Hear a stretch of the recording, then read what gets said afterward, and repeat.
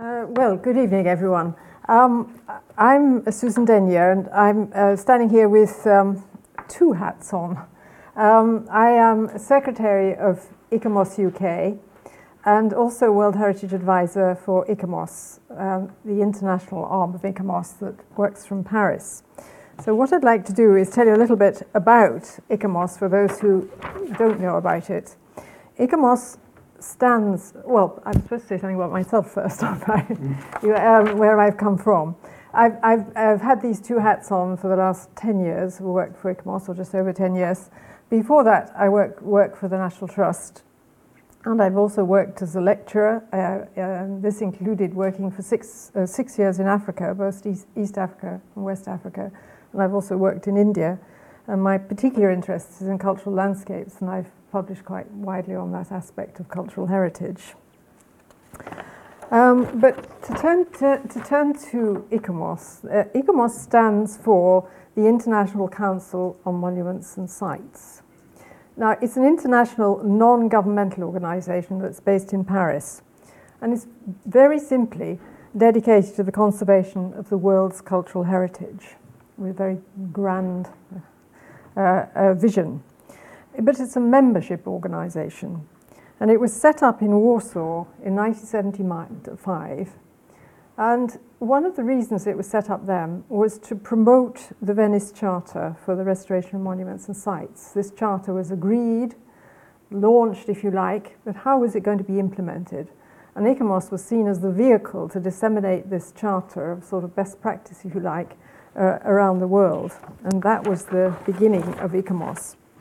ICOMOS is now active in over 110 different countries, and it has some 12,000 professional members around the world. These are people who are involved in managing the world's cultural heritage, both directly and indirectly. They can come from a wide range of disciplines. They're not just architects. They may be engineers. They may be working in the educational field. They may be lawyers. They come, I mean, as we've already been talking about, they're from almost every discipline you can think of that has an impact on cultural heritage. So ICOMOS is first and foremost a multidisciplinary organisation. But secondly, it's an international organisation. Those are the sort of two key strands, if you like, of its existence. And what it does is provide a forum for professional dialogue so that members and organisations who join us as corporate members can exchange and share information on a wide range of aspects of cultural heritage. And it aims to promote international cooperation and collaboration wherever it can. It works through national committees, such as the one in the UK, ICOMOS UK, and through its international scientific committees. So it works at this national level, and then it gathers together people from different countries to form international scientific committees, which are thematically based. And we have around 30 international committees on types of heritage, such as cultural roots or underwater heritage, on aspects of heritage, materials such as wood or stone, but then also on parameters, if you like, impacting on heritage, legal and financial, risk preparedness, education and training, interpretation, and so on. And these committees bring together experts from around the world, and some of them at least are mirrored at an international level. So what we seek to do is to establish international practice in cultural heritage through development of charters and guidelines, publications, conferences, that sort of thing. But a second role of our work, and quite an important one, is as official advisor to UNESCO on cultural World Heritage sites. And that's actually sort of built into the World Heritage Convention, that there should be 3 advisory bodies, one of whom is ICOMOS for cultural heritage sites, and there's IUCN for natural, and ICROM for training.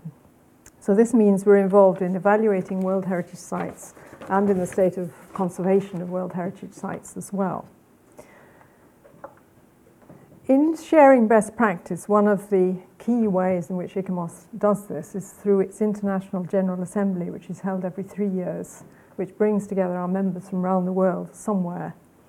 In the last 3 years, we've met, last one in 2011 was in Paris, before that in Quebec, before that in China, and so on.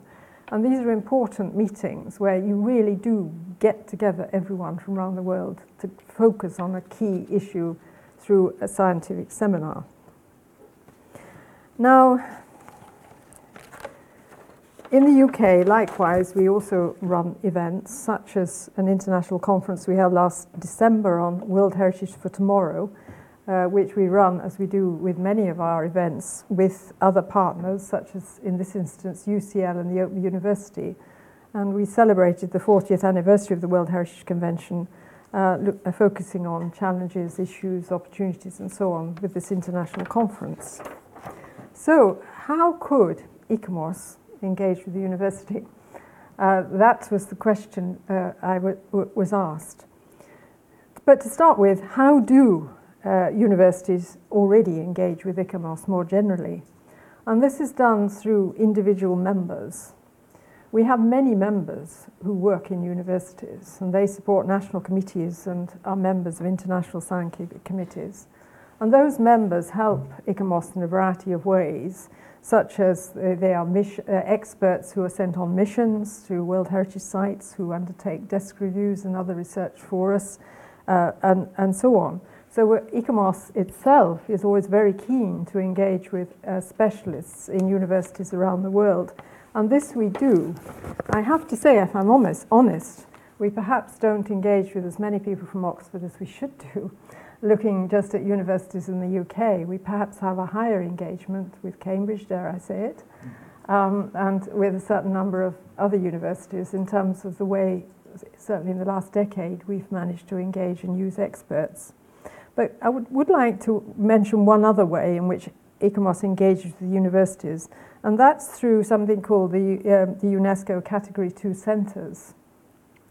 These are university units that are set up to offer capacity building in the World Heritage context at a regional level. They're formally associated with ICOMOS, and they are involved with the advisory bodies such as ICOMOS in their capacity building and research activities. They're funded nationally.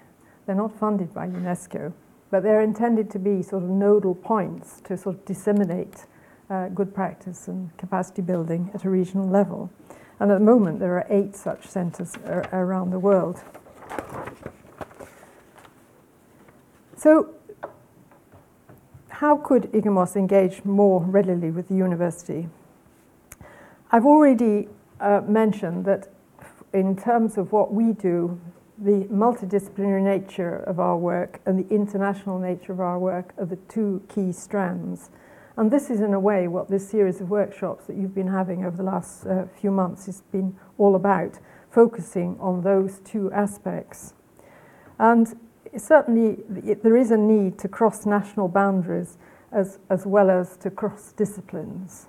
So yes, cultural heritage must be people talking to each other across disciplines, but I think it needs that other dimension, which is the international one. It needs to look out and see what's happening out there, because there are extraordinary and very exciting things happening in different parts of the world at the moment in terms of the way people are collaborating and the innovative sort of ideas that are out there. So how can we learn about these things and join the dots and find out?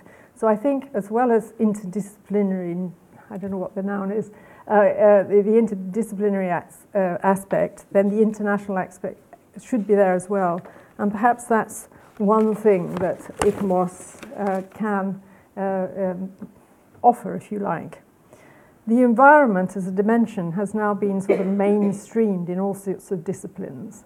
And in a way, that's what we want to do with cultural heritage as well, to mainstream it. It's not a discipline in its own right, it's an aspect. It's an aspect of other disciplines. And that's certainly one of the things we'd be extremely interested to talk to the university about. Thank you very much.